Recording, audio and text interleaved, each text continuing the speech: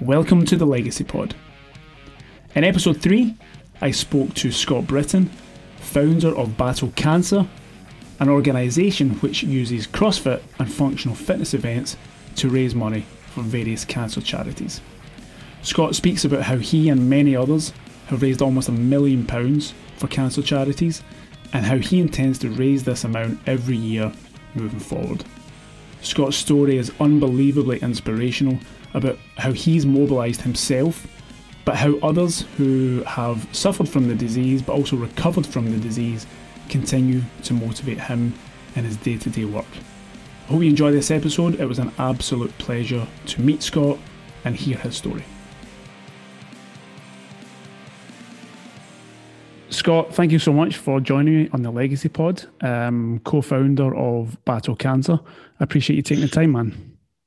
Yeah, no, thank you for having me. It's really, really cool. And I'd said kind of off recording, we have a huge budget of zero. So every time somebody's willing to talk about us and share, it's amazing. So thank you for having me on. No, it's a pleasure, man. Listen, let's just dive straight in. Where did the whole organisation come from? Super long story that I'll try and cut down because you'll get really bored very quickly. But always done loads of individual challenges as an individual, and then some things as groups, and really saw a gap in terms of where bringing people together and putting effort into bringing people together can actually make a larger impact than me just doing an individual challenge. And regardless of like how big that challenge may be, by harnessing the power of lots of other people, the outcome is always significantly bigger. And so for me, we did a thing called Raising the Titanic. We deadlifted ridiculous amounts of weight. It was really like a concept visual thing of like picking up something super heavy. So I had a goal that you were trying to attain to. And we did it across like 36 locations in the UK. Really, really cool response. And then I was like, right, okay, so this has definitely cemented it. So I went from 1 year raising like 300 quid from Macmillan to then raising like 36 grand the next year. So it was like, okay, this is where it's got to be. You've got to bring people together to do something at the same time. And I'd really hate running. Like I do running, I will run. If something's chasing me, I'll run. But other than that, it's I was like, there's just nothing out there for people who do functional fitness or people who just go to a gym and they know how to use a kettlebell or they know how to use a dumbbell and, you know, they know how to kind of get out of breath. Yeah. Everything's centered in and around running or cycling or swimming. So went and decided to piece together a concept of everyone can come, everyone can do a certain set of movements that's the same and see it as a challenge and fundraising in and around that challenge.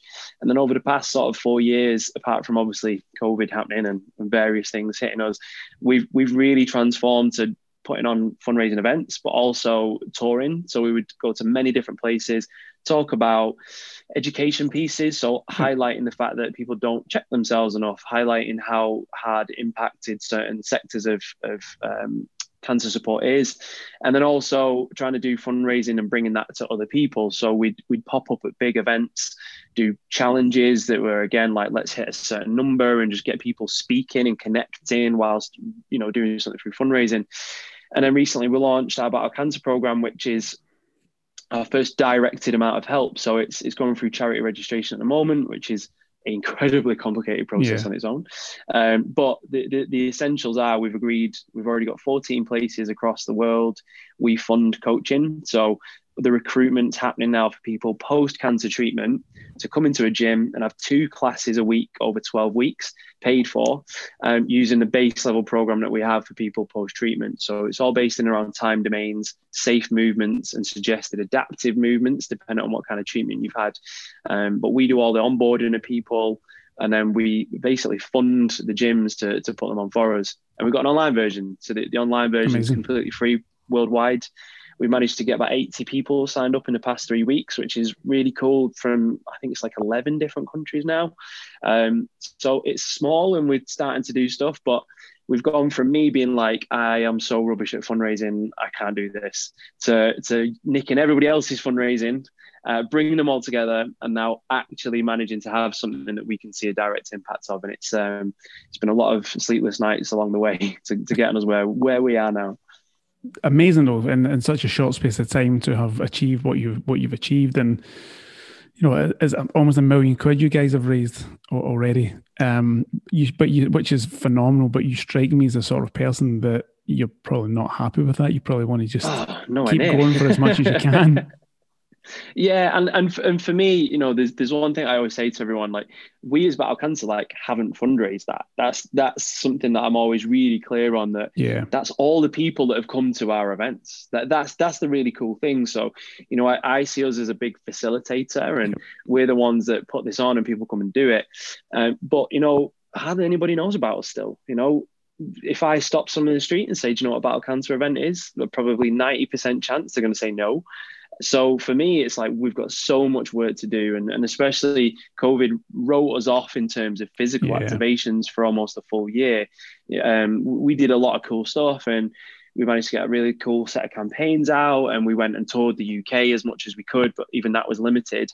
So we're almost been knocked back again to kind of have to we've got to keep telling everyone and growing. So as much as that's good, we want to be fundraising $1 million every year for charities across the world. And then on top of that, I've set a goal for the next 3 years to have 70 locations. So I want 70 locations that we fund for people post-treatment to come and get free classes, which it sounds like a lot of places, but when you see how many people have zero support once they've finished treatment, it's still minuscule. It's still tiny in terms of that problem. And so what we want to do is slowly prove to big gym chains, prove to, gigantic sports brands that, doing something for people post any kind of medical treatment. It's not even just cancer. It can be people who've had diabetes, people who've had heart disease, treating and attacking those people in a good way, not in a bad way, but attacking those people to say, look, come to us. We're not afraid to use you. We're not going to treat you with cotton wool. We're going to treat you as a human, and we're going to get you back to where you need to be.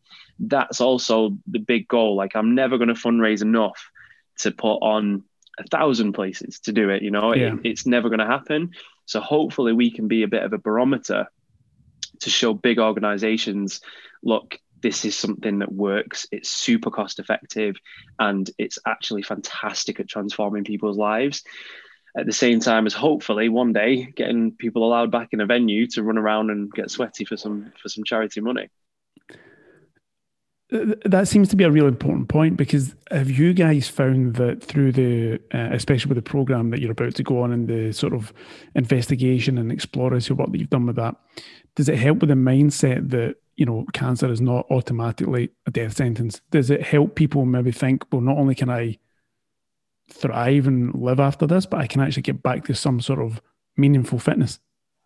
Yeah, 100%. And it's a absolutely fantastic point that we just don't talk about. So we always talk about cancer, and, as awesome as it is, when people go into remission, they ring a bell on a cancer ward, and then it's like, that's it. Yeah. It's like, okay, you've survived, and then, I've not died. Because as you say, there's an automatic, when you hear the words cancer, you think, okay, I'm going to die, or it's going to be certainly an accelerated death. And then that's it. Once that's kind of done, that there's not a what next, or there's no real anticipation when you're going through treatment. And I understand historically why that's been the case, because it's been the case because we're just concentrating on making sure that you do get through this. That is there. But for most people, the encouragement afterwards just goes, forever you're just the person that's had cancer. There's no structure, there's no open arms for you. And we're so lucky to have worked with two great sets of people. So there's a guy called Simon Darby who's in Belfast, and he's been doing it for 3-4 years now, using a gym there to welcome young people in post-treatment. And a phenomenal man, is a social worker, done unreal stuff. And then Colin Robertson, who's our doctor who advises on the program and the system, he has had 3,000 people come through his gym where he's treated them post-cancer treatment. So without those two, if you don't live or know them, or you don't live anywhere near them, you've got no support. You've got nobody who's saying to you, okay, you're through this now, but let's get you back to where you should be. And even planning stages. So knowing Colin even better now, I mean, he sits on an advisory board for Health England. So you'd think, oh, well, he doesn't deal with people individually, but he does. And he will now deal with people who have just been diagnosed and say, okay, let's start planning for what your movement is, what your return to normality and a good quality of life will be. Let's not wait until you've rung the bell. let's do that now. And, you talk about mindset. That's the difference. Don't just think about ringing of the bell. Let's think about getting back to being exactly who you were and are and want to be. And that's, again, something that we just want to keep inspiring people, because it's such a personal journey you go through.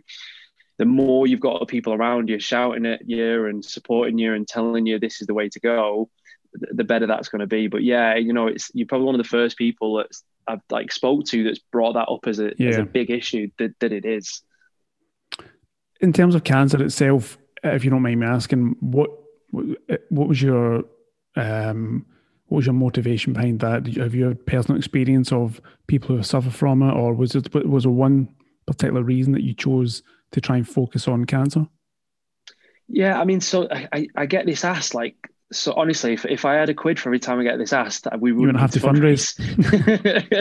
But it's the obvious thing to wonder. And yeah. There's a reason that I don't kind of talk about it, because I don't actually have that. I mean, I use this really flippant kind of comment that I say to a lot of people about growing up. I knew how to behave at a funeral. I didn't know how to behave at a wedding, because I lost a lot of external, whether it was aunts, uncles, cousins, very smart people, and it was always cancer. I always very early associated that, when someone dies, it's cancer, because everybody I knew who passed away because of cancer. And then as I grew older and had relationships, I remember an ex of mine, her uncle, who's a phenomenal man, winchman in the RAF, just great guy. He got cancer, beat it, got back to full fitness, and it came back and took him incredibly quick. So we'd kind of been through this full range of emotion. And then my wife, her grandmother got it, treatment, survived, came through. Then her grandfather got it almost months after she finished her treatment, passed away incredibly quick. So it was something to me that there was nothing on the horizon in terms of a cure. It's been a long joke, hasn't it, about finding a cure for cancer. And I've seen that it takes young, old, rich people, poor people. It's completely, not discriminatory in that way. And as well, I'm trying to get all big hippie on us, but even if you're super rich, it doesn't matter. It doesn't help you. You might get access to a hospital a bit quicker, or a private hospital compared to another, but it just doesn't change things. It just doesn't happen. And it just takes unwillingly, it'll go after healthy people who are perceived to be unhealthy. And for me, it was okay, this is something that is affecting people in multiple ways. And, we often don't talk about secondary effects of cancer in terms of loved ones who've had to go along that journey with someone else. And again, that's very rare, that someone who has a particular condition has such an impact on their family and their friends, that to me, I was okay, if I'm going to be annoying people, I'm going to be asking for favors, I'm going to be emailing a million people, I'm going to be doing all the things I can do, it needs to be for this. It needs to try and do something in that area. But also, I kind of saw it as trying to take on the biggest kid in class. When there was always okay, right, there's all these loud ones, he's the biggest. If I go after him, I'm good. The rest will fall. The rest will fall, because it is so big. It's such a big problem that's not getting smaller, that I kind of found that there's a bigger motivation to keep going, because we won't beat it. We're not going to beat it. It's it's going to be something that is unfortunately not going to have a vaccine. It's going to continue to be with us for a long time, sadly. But I don't want to use the word admirable, because that's almost kind of patronizing, but the fact that you don't have a connection directly is incredible, that you have dedicated so much time and effort into doing this.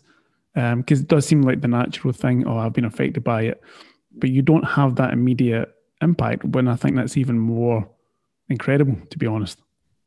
It's really kind, but I think it probably also just helps. I think it's helped me make decisions, and it's helped me kind of dissociate. So my background was in the police. So I'd been in the police for 9 years, and I could very easily dissociate from quite serious things that I saw and that kind of came about. It didn't mean that I didn't think that they were bad, but I could kind of dissociate and then work on this as a job and see it professionally. And when it came to this, I was okay, this is a passion of mine, and don't get me wrong, I have now got so many personal connections to cancer. We've met people and lost people. We've met people and been with them across their journey, and we've got volunteers in the team that have had cancer and still having treatment now. But it became more of okay, I think because I've not got such a personal tie, I really can do the best job possible. Like, I'm not going to break down in a situation. And this is how I used to be in the cops. I was like, okay, at a murder scene, at a death or whatever, like, I'm not going to break down. I can be professional because it's got a detachment. So I think that has helped. I think to put it on more of a selfish angle as well, like, it's such a rewarding thing. Like, every time we put an event on, it's like nothing else. And you meet people and you walk past people and you hear them interacting and sharing stories about loved ones and their own stories. And now with the program, talk about job satisfaction. Like, I think I'm probably one of the most selfish people in the world, because I get probably way more from it than somebody gets from like working in a bank or, working in other areas. So I kind of spin it and go, it's really lovely that people think that, but I'm probably actually a really terrible person because I get way more from this than anyone else. I don't think so. I think it's okay to take satisfaction when you're actually helping people. I wouldn't beat yourself up too much, mate. It's a good point though, and I was thinking that as well, that immediately when you said that, and before we did this, you must have come across so many inspirational people, but there must have been that bittersweetness that you obviously do meet people that succumb to it and do pass away, and it must be, as you said, it's rewarding, but do you need that detachment before you get overwhelmed by the emotion of it all when you meet so many different people? Yeah, I think so. And to use an example, we have a team member called Hope who's just unreal. She's just like the most logistical minded, just the hardest working person. And she lost a dad, and her losing a dad basically brought her into us. Like, she put on a fundraising event, came to one of our events, and she volunteered, and then she's ended up leaving her job and coming working with us. And Hope sometimes has to speak to people directly who've also lost parents and lost loved ones. And I know that she then goes home and that there's an additional, she's phenomenal how she deals with it, but there's an additional weight on her for that day. And I think for me, I'm always very aware of it, but if I connect with someone or we have a chat or we do something, I'm like, it's always the worst introduction. It's like I'm really happy to have met you and I'm really happy to have like heard your story, but I almost wish I hadn't met you, because if I wouldn't have met you if you'd have gone through what you'd have gone through. So it's like a really strange kind of dance that I do when I meet people who've been affected. I'm like, it's really cool to meet you and it's amazing, but I wish I didn't have to meet you because you've not been through it. So, but for me, I don't have that weight that other people do. And you see it take a toll when things start, and it happens across all walks of life, doesn't it? But when it's something that matters to you, something that's affected to you, it's going to bring all kind of memories back. But similarly, it's also a way for people to express and deal with it. And we've got so many people that do our events and volunteer that they've lost loved ones, and for them it's like it's a chance for them to remember them. It's a chance to do something. For some people, it's just a chance to not think for a day. They're so busy doing something that they don't feel that loss. So it acts across all spectrums of mindsets and all spectrums of feelings, that someone can come and forget about it for a day. Someone come and remember them for a day. And that's what I love about it. And that's what's been so sad, not having humans be together. Yeah, 100%. I was actually due to come over for the 2019 one in London. Sadly, work got in the way, but because my sister, we lost her father maybe, I can't even remember now, 12 years ago. And she has ran like 8 London marathons, 9, I can't remember, I don't even know how many. But I've not done anything, and I always had this, like, I don't like running, and she didn't like running either, but she somehow, she got into it.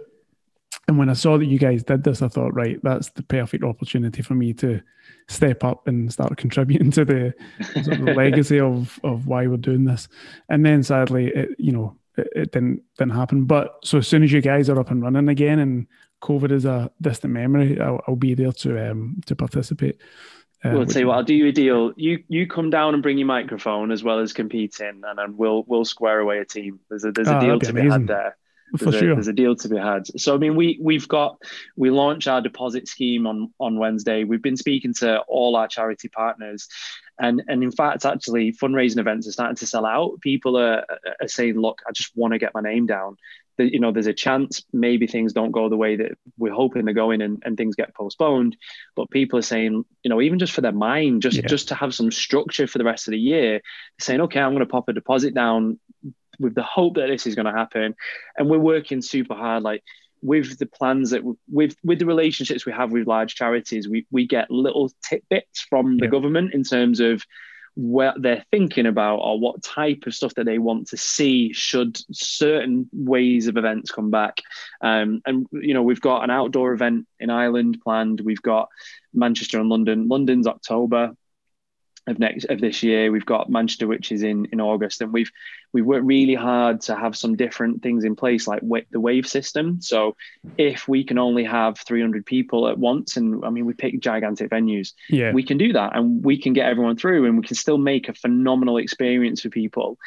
For me, it was like, okay, let's just not give up. Like, let's not say, oh, COVID's here, we can't do this, we can't do that. Let's just do as much as we can as a team to hopefully be in the position to deliver something. And, you know, 150 million is how much cancer research, for example, has just lost in the past year. And that's the same projected for the next 2 to 3 years. You know, Macmillan's service reduction is up to 70% of what support they offer in the community and what support they offer directly to people.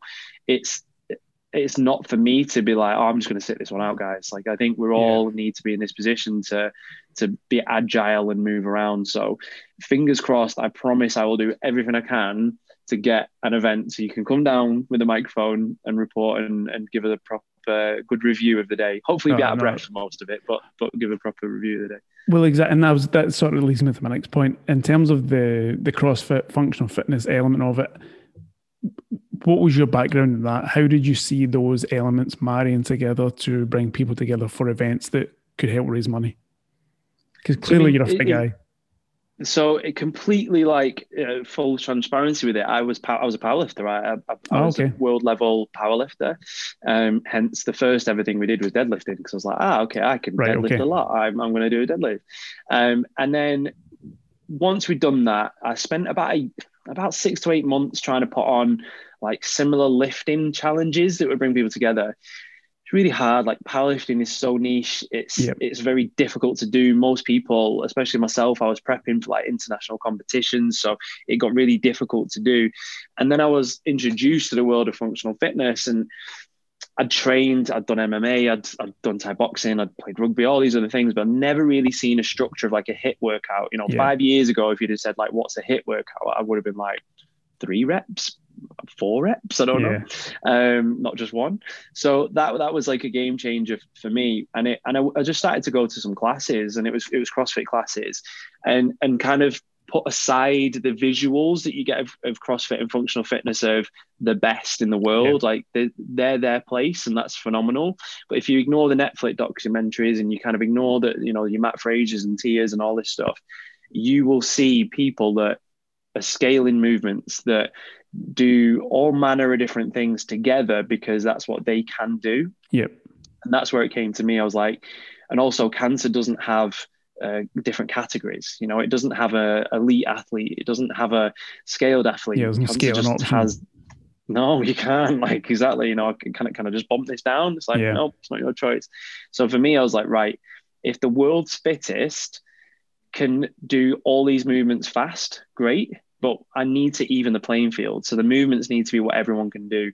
And then we've worked really hard over the past few years to bring in like adaptions. So instead of having a different category for people who are maybe missing a limb or maybe short of sight or maybe couldn't hear, we were like, they're not separate athletes. They're all athletes. Let's just, when they come onto the floor, they can say to their judge, okay, I can't put my hand above my head, or I'm missing a limb. And the judge will have a list to say, cool, not a problem. Your score still counts, but you're going to do this movement instead. And again, that was the big change for us, because there's so many events in the functional fitness space that are like, you're in this category and you're in that category and you're in this category. For me, if it's fundraising, we're all in the same category. 100%. And it's an interesting point as well, because I think a lot of people get caught up in the whole, I'm not Matt Fraser, I'm not here. But that's like saying, I'm not going to play football because I can't be Ronaldo or Messi. People can still do it for the enjoyment, knowing that they'll find the level. Yeah, and I think actually it's probably more enjoyment when you remove that, you know, and once you've kind of gone, okay, well, I'm not going to be that. There's no pressure on me to be that. So just enjoy it. Just kind of use it for what it is, which and I'm a big proponent in terms of using mental health as a tool, as fitness as a tool for people who are struggling in mental health. And a big element of what I always say is like, just from the beginning, remove the fact that you're not good. Everybody is not good at something. Yep. There's people that are particularly good at one thing. I was like, but you will beat them at something else. I don't know. Put Matt Fraser on an Xbox. Maybe he's not as good at Fortnite as he is at CrossFit. Do you know what I mean? And helping that will then allow you to use whatever it is you're doing to actually help you instead of hindering you. And I think, if you get to speak to elite athletes, something that's very hard to let go is that element of like, okay, these people think this of me and I've got to be this level and I've got to be that level. But it happens with people when they're diagnosed with cancer. They feel they have to act a certain way, they have to be a certain way. Let's remove that. And it's why everything that happens with battle cancer, be it from the program, from the events, from the way we communicate, I want it to have that shared message of how can it pull through to somebody who's going through something themselves or had loss. It's why we believe in empathy and not sympathy. It's like, it's so much better when someone just says, I understand because I've been there. Yeah. Then, oh, you're all right. I hate that. Like, it's the worst thing in the world. And from the beginning before we recorded, I'm also super honest.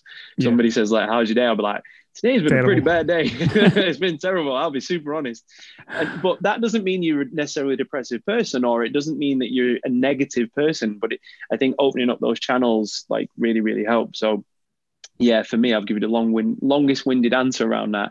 But being honest and removing those kind of constraints that you can put on yourself will help. And it's almost, if we talk about CrossFit specifically, one of its biggest advertisers is almost one of its biggest like non-advertisers, in the way that you've got these unreal humans that do phenomenal feats, but then people go, oh, but do I need to do that? Yeah. And they don't kind of have someone that? Yeah, why can't I? That's the other thing. Like, it's because you've got 3 children and you work full time. Exactly. This geezer gets paid to do this full time, and getting that across to someone's not particularly easy either.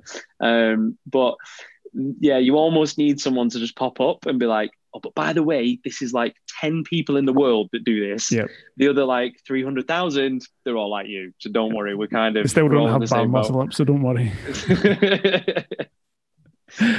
In terms of like the sort of day-to-day and when it comes to the people you meet, I'm sure there's like today, clearly it's a bad day for you, whatever's going on. But can you just talk a little bit about, you must meet some amazingly inspirational people that you think, how do you even get yourself in the headspace of wanting to work out? Yeah, and I think, I often get asked about like, what athletes do you look up to? What people do you look up to? And I'm like, there's people that I think, oh, they're cool. They've had really good achievements, like Tom Brady's won 7 Super Bowls. I haven't won one, surprisingly. Like, that's an amazing achievement. I think the difference is the people that I've been so lucky to interact with, even people I've not met, people that are just on social media or you connect through an email with. Particularly one at the moment, there's one I'll always talk about, and I'll tell you about him really quickly. But one at the moment, this girl, Fran, she was a coach at an F45 in London. And what's been phenomenal about her is her diagnosis, obviously during COVID, is added another layer of how difficult it is to go through. But she's like, she messaged me and was like, can I have some of your programming? I was like, yeah, of course you can. And she tries and she does a programming, and she, not only with that, is she constantly shares and updates like why she has something. So if it's a particular type of medication, she'll say what it is, what the effect is, like why that's been given to her. And she's just done this phenomenal charting of her entire journey through the bad and the good to where she is. And I've learned so much from her as an individual, considering I've been in this space for like 4 years. It's been unreal. And I try and think, well, okay, I've had a really bad day today. Absolutely pointless stuff compared to things that go on. But I haven't, during the day, educated anyone. I've not shared in a positive way to help others what I've gone through as a bad day. Like, and she does that all the time. And that takes a kind of strength that I can't begin to fathom or begin to kind of work out in my mind, because I've not been put in that situation. And I always talk about athletically. There's a great guy called Mark, and Mark's a coach at Move Forward over in Northern Ireland, and he's done loads of our events, really big, tall fella. And he had a tumour, so he had open heart surgery to remove a tumour from his heart. had another condition that meant it's so crazy. He was potentially going to be paralyzed. It was basically like a 50-50 that he'd never be able to move for the rest of his life, or the treatment works and you are, but it's literally 50-50. And he recently had to go and have like a little touch-up surgery thing. The next day, he's doing squats on the edge of his bed. And he's not being stupid. So what he's not doing is going like, I'm going to ignore all this stuff that's gone around me and I'm just going to go throw dumbbells around and do all that. Because like, that isn't as admirable. Obviously, there's an element of you go and do something. But he's like, I'm going to squat off my bed because as far as I can bend down is my bed. Yeah. And then like weeks later, he's back trying to learn handstands, and he's learned handstand. And then he's like constantly learning how to weightlift. But that mentality of the very next day to be like, okay, what can I do? I'm going to do that. Like, and I'm going to structure it, and I'm going to do it sensibly, but nothing's going to stop me. And Mark, you know, he travels and talks to so many people. Not only that, he coaches now people who are going through exactly what he'd been through. Yeah. And he's so open and honest about it. But the days when I think like I can push myself more, or someone says like, how do you stay motivated? Like, what do you do? And I'm like, I'm surrounded by people that motivate me. I've not got some magic motivation pill. I have so many people that are just constantly reminding me to like crack on, because they're just cracking on. Yeah. So again, going back to me being really selfish about this entire endeavor, they've made me a better person and a better athlete because they're constantly kicking me up the ass motivationally. And it's something that once you remove, oh, I feel so sorry for that person. Yeah. Get rid of that. Look at them, speak to them. What are they doing? And they're going to put you to shame. Don't feel sorry for no one. They're absolutely killing it. Yeah, because it could quite easily go the other way, where people would assume that it could be quite a morbid or difficult environment to be in. But the fact that they motivate you, people who are maybe suffering from cancer or any illness are the ones that motivate the other person. Again, I don't think there's any shame in being kind of inspired by that.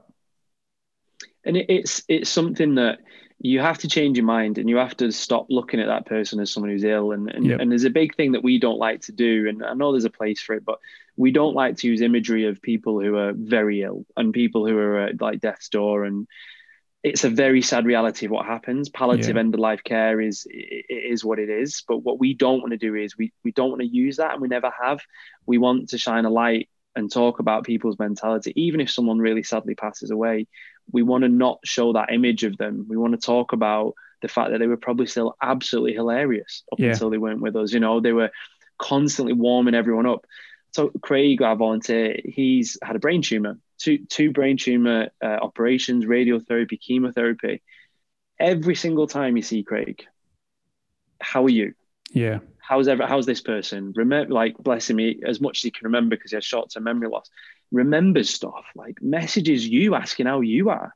Like, you know, that's the stuff you want to remember, not when he lost loads of weight and he was losing his hair because of chemo. That's like a separate image that I think is for another place. For us, it's about going, this guy was running stuff. He was volunteering at our events whilst having radiotherapy. He was interacting with people who had other brain tumors. He was doing all manner of things. Like, that's the thing that you want to focus on, not him hooked up to chemo when he's at, you know, a visual point is lowest. And I think you're starting to see that across other big charities as well. Like, there's been a significant shift in terms of how people with cancer are reflected, instead of this, oh, give them money because they're so ill. Like, nah, get rid of that. Yeah. Let's build something so that people can support themselves and grow. Let's not just throw money at someone that you feel needs it. And I think that's where charity is so difficult, because this concept of charity, like, what is charity?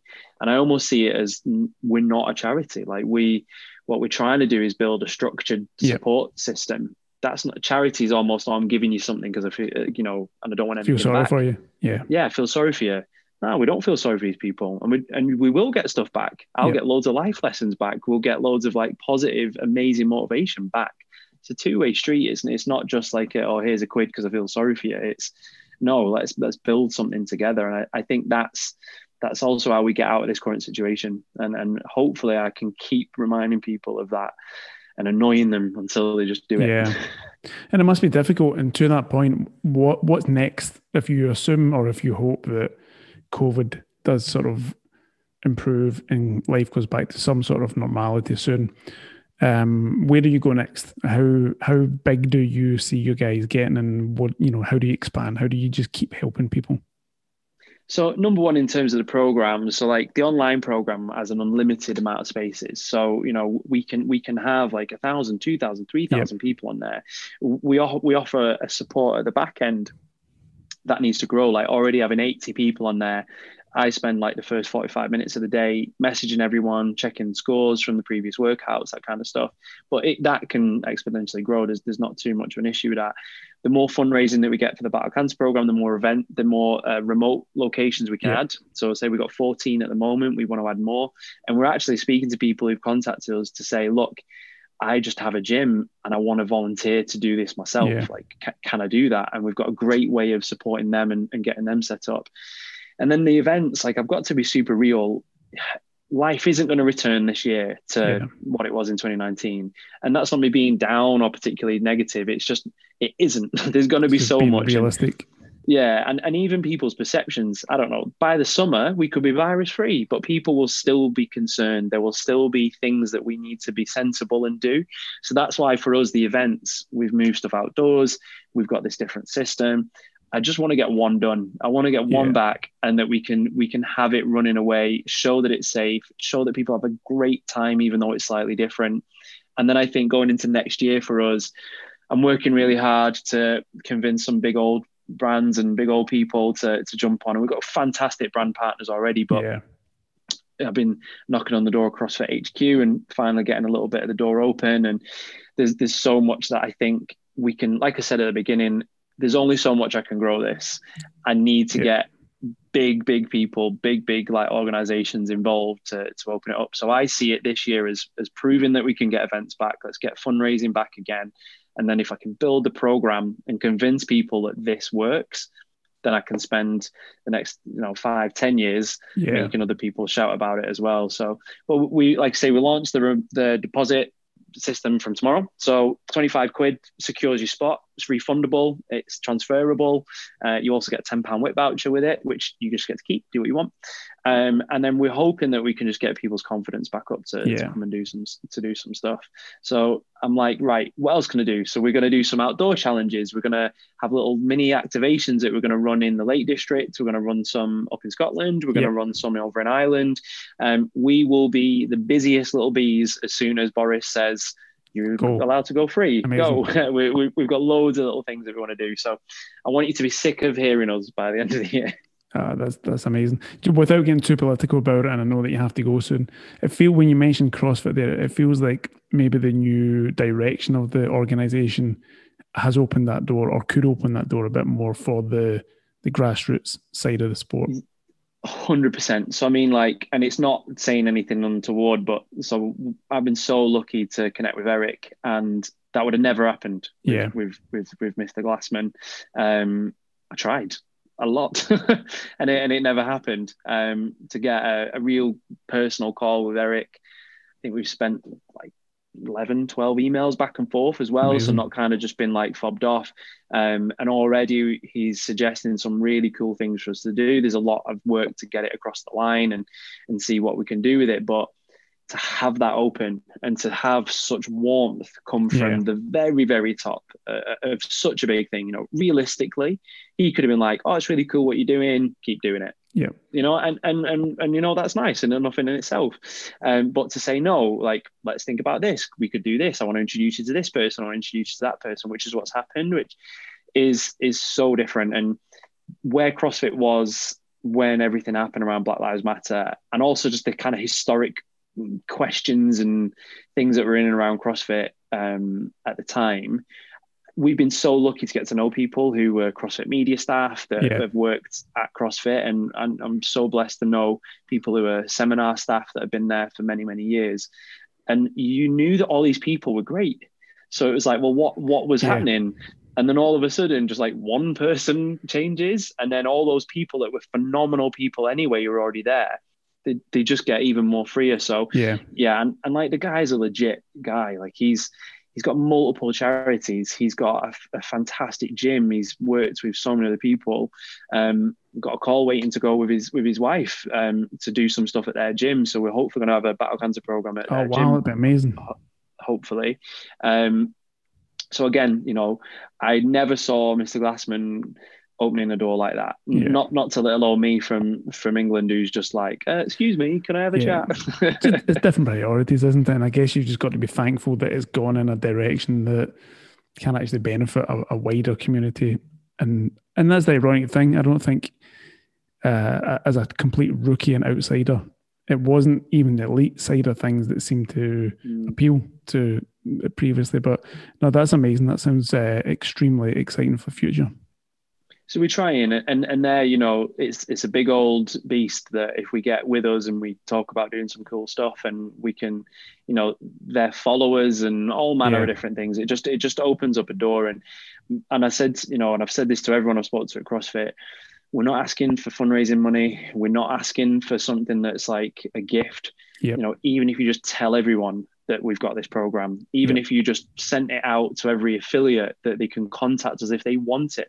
It's like, that's game changing. I can't contact 30,000 gyms in one go. They can. So it's things like that are huge in what we're trying to do. Just access. Yeah, very, very much so. I think that's been a great positive. And certainly it's only really come about in the past few weeks, to be honest, from some early conversations last year. So I think for anyone who even thinks of like, that vision of CrossFit and what CrossFit is, now knowing that the person at the top is come at it from a community, it just means that's the direction where everyone's going to go. And I mean, there was an announcement the other day about they're trying to bring like a camp, like a campsite, like a tent village to the next games and stuff. So they're already thinking, like, how do we bring a community back? How do we kind of get this stuff? Camping around COVID, I don't know. It's a bit different in America, isn't it? They've got different kind of approaches to it than we do. It's funny. It's not going to be like Glastonbury or Tina Park where there's it's not the most pleasant experiences. And I did a podcast with Arm & Hammer the other day, and he just couldn't believe what people over here we have in terms of restrictions. Yeah, he was blown away by it. And so again, it's an impact on gyms, it's an impact on affiliate owners and big gyms, people across the country. So if I think get gyms open, I can get more people doing the program, I can get my remote programs going, and then I can just get an event of some kind, and then we're rocking and rolling. And I think it's only going to be getting better, even with these variants and stuff that they're talking about by autumn having things that will update. And so I think now is a time for people to hopefully get a bit positive. And we've survived the rough of it. I kind of said to everyone, if you survive this past year, you're in a good place. So we're ready to like go. I need a haircut, but we're ready to go. Well, listen, best of luck. I mean, thank you so much for taking the time. The fact that you're speaking to Arm & Hammer, I am no Arm & Hammer. I'm just like a little guy with a microphone. So I really appreciate you taking the time, Scott. You've got a microphone. Awesome. You've got a better mic, honestly. You've got a way better microphone. But no, it's like I said at the beginning, like it's a massive thing, and I'm busy because I'm constantly annoying people to talk about battle cancer. So the minute then somebody says, "Can we talk about battle cancer?" I'm like, "Yes, of course, like 1,000%." Yeah. So yeah, I really, really appreciate, and obviously the time it's in the evening, and yeah, really looking forward to when this comes out. And like I said, if you promise to bring a microphone down, we'll sort you a team, and we'll get you at an event. Done deal. Sounds good, man. Awesome. Thank you so much, mate. Thank you for your time. Thanks for listening to the Legacy Pod. If you enjoyed this episode, please subscribe, share, and leave a review. I'll see you next week for a brand new episode.